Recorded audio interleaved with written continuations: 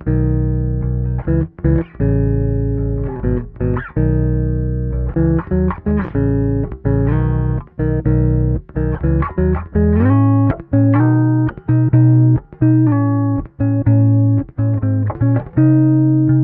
everybody, this is Josh, And this is Brian.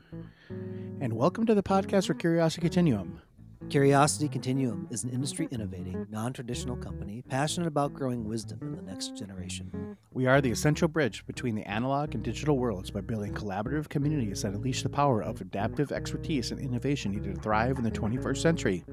We combine and mix essential elements needed to empower people to succeed in new ways, not possible outside of a creative, thoughtful, diverse community of fellow curious people. Follow us on your favorite podcast app to receive notifications of new content.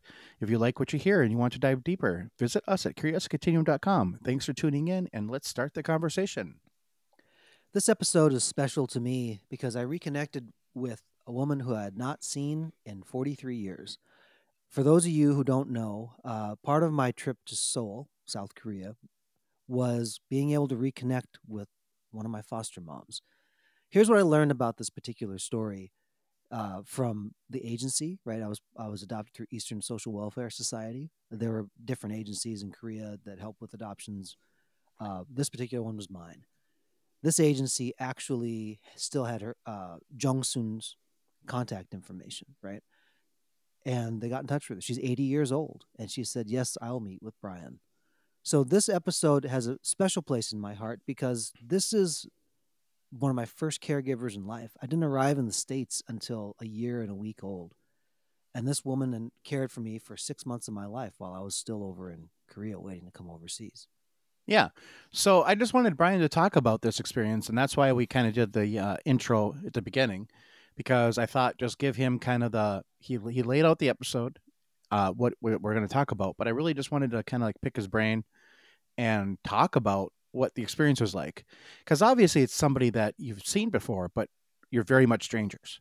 So how did that whole thing like start? I know it was because through the adoptive agency, the Green Agency, but how was that like when you met her? Was it familiar? Was it weird? Was it both? You know? It was a mix of many things. And honestly, it was something that I didn't quite know how to prepare for because this woman is not somebody that I've built a relationship with over the decades, but somebody really critical in my growing up, right? Right. I didn't know what to expect, honestly. Uh, it was confirmed only just a couple days prior to me going on the trip. And I was going to meet her after all the conference things that I had attended. One of the things that I was thinking about was like, what gift do I bring this woman? What pictures do I show her? Like, how do you Right. sum up 43 years of life and try to express that gratitude? I mean, it's impossible, but I wanted something that was special just to have that time together. Here's some things that happened. I went to the agency that morning. Strangely enough, there was an accident in the alleyway and a car had crashed into the side of this agency. It's like, what in the world? It was a bad accident too. So there was an ambulance there. I got there a little early. I'm like, yikes. So I gave the workers space to kind of work. And I went down the street to Starbucks. Yes, Starbucks, and had a had a coffee. What I actually found interesting about the coffee, I don't know if this is true. I'd have to ask somebody who I know works for Starbucks. I think they brew the coffee hotter in Korea. Like this sucker was hot, and I like my coffee at that temperature. I know there's like different like temperature things that you brew coffee at to kind of get different flavor things to come out.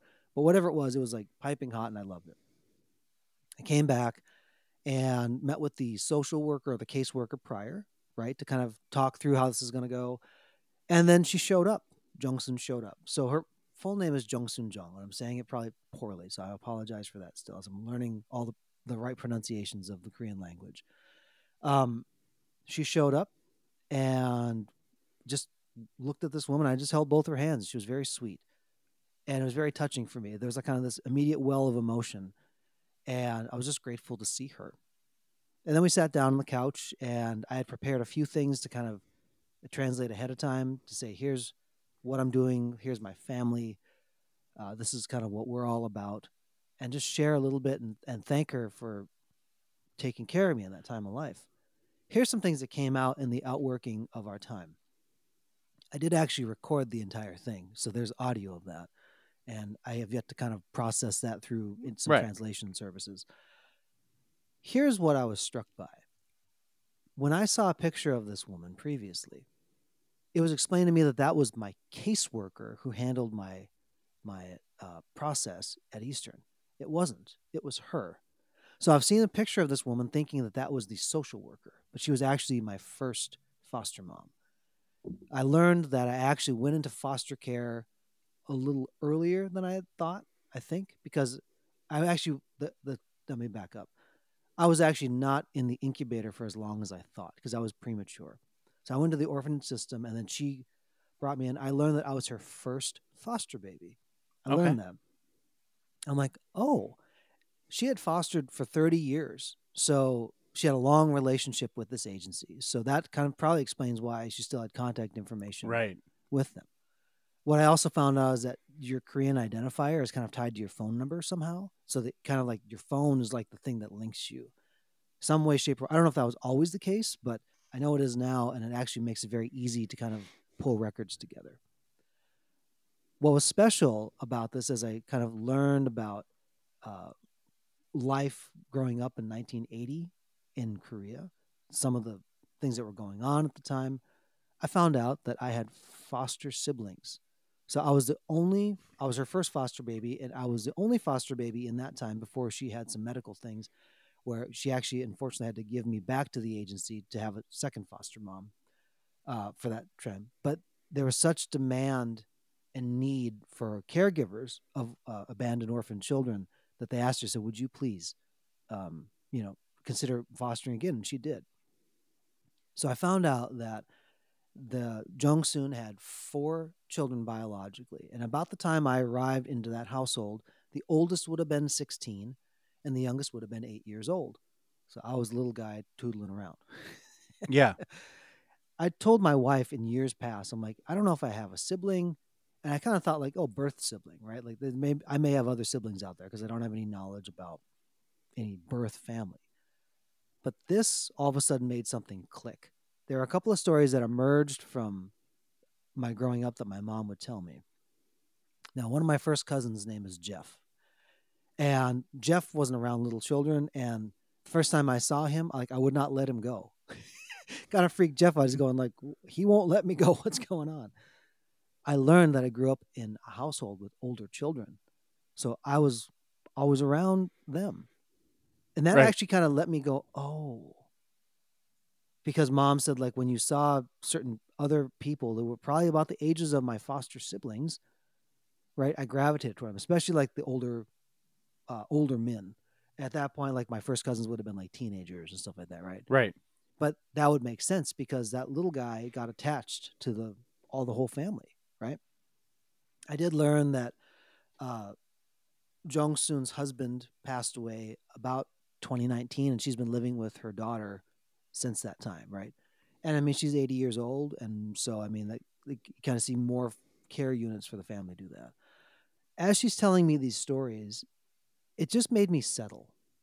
Even though, like I said, it's not like we built this relationship. There's kind of origin story things that this helped kind of solve a little bit. What was the Right. household I grew up in? At the end of our time, we spent about an hour and 10 minutes together. And she got a phone call, right? Now, this whole time, we've been working through the caseworker who was handling my case now to help translate what I was saying and what she was saying back and forth to one another, right? On her phone started ringing, and I recognized the melody. I'm like, this is How Great Thou Art, the hymn, How Great Thou Art, sung in Korean. And I'm like, I asked the caseworker, I said, I know that melody because I've heard this a lot growing up, because I Yeah. grew up in a Christian home. And so we started talking, and I found out that Jeongsoon is a Christian also, and that it was a Christian household. And for me, I was like, isn't that interesting? How that the outworking of that, because it also connected us. I wouldn't have known any song. You say, here's a song. Do you know the lyrics? I'm like, probably I do, maybe I don't. But because it was musical, all of a sudden I go, oh, isn't this interesting? I think for me, it reinforced to me, like God does not play dice. There are Right. things that happen all along, all the way through. Um, Not the only reason why somebody would choose to foster, but it also showed that like caring for the widows and the orphans, like that was actually something that like we can care for them. And why her heart was open. Not everybody likes to take care of babies that are going to just be in your care for a little bit and then move on. And she'd even said like, if situation would have been different, like she probably would have wanted to adopt some of those children. Right. That may have spun off another line of questioning and things for me. But what it did is going like, man, like I was cared for. Now I didn't understand any of those dynamics growing up. I said it was just a big question mark. What was I cared for? What was it like? There's still like bookends of what the orphanage life was like and what foster mom number two was for 3 months. I don't know that information, but to know like this section of my life that hey, I had older siblings, right, and that foster mom and foster dad loved me a lot. This may sound very basic to people, but you have to understand that when you don't know that information, there's like, well, what happened? Right. There's a passage from an adoptee who wrote a poem, and it talks about how your life starts on chapter two. It's you can see the pages are ripped out, and there's no going back. Nobody's told you what they are. You just have to accept that those pages are ripped out, and that now chapter two. This is the most important book of your life because it's the book of your life.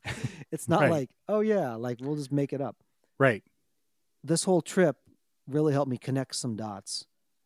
Enough continuity between origin to now that really helped to have my whole system take a breath. And to hear the loving care that this woman had given me was a great comfort to me.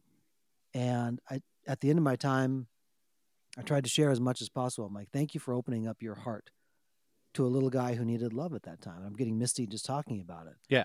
Um, as a parent, I know how much my child grew, both my children grew, just in that short first year of life. If you're a parent and you've seen somebody grow, or you're an aunt and uncle or somebody, Yeah. and you've watched somebody have a baby, and you just see all the different things kind of unfold over the course of time, there's a lot of change that happens in the first year of life. And this woman was part of that story for me. So understanding that I think if I had met her when I hadn't been a parent, it would have been a different feeling. But now meeting her after my children are in their teenage years and understanding a little bit of the course of change that happens in somebody's life, it was super meaningful to me. And that's not where the story ends. There's a platform called Kakao Talk, which is like a chat program that a lot of Koreans use.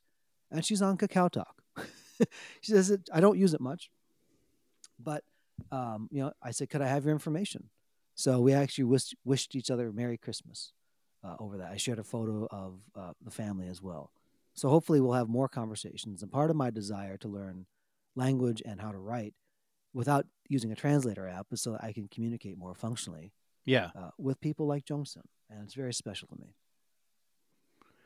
I think we just leave it there because that's kind of profound and we just need people to sit with it for a while. Thanks, folks, for letting me share such personal things about my life, especially recently. And I think the lesson for me is that there are people who actually want to hear those things. So thank you for being part of the journey with me, folks. Until next time, this is Brian And this is Josh. for Curiosity Continuum.